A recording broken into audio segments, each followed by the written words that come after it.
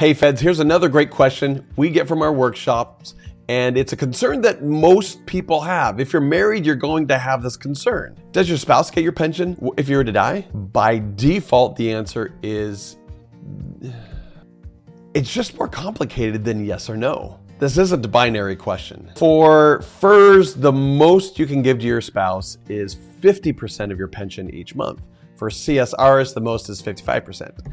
To get that, it's on your retirement paperwork and you have to say, yes, I want. In fact, by default, you are going to, if you're married, you're going to pay for this for your spouse no matter what. The only way to get out of it is to have your spouse agree with a notary that, yes, I'm not going to get this and I'm okay with that.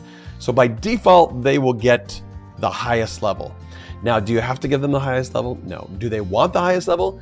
Maybe, maybe not, because there's a cost that's associated with this. Plus, there's another benefit on top of that, that if you don't do this, your spouse isn't going to get if you die. And I'll save that for another time.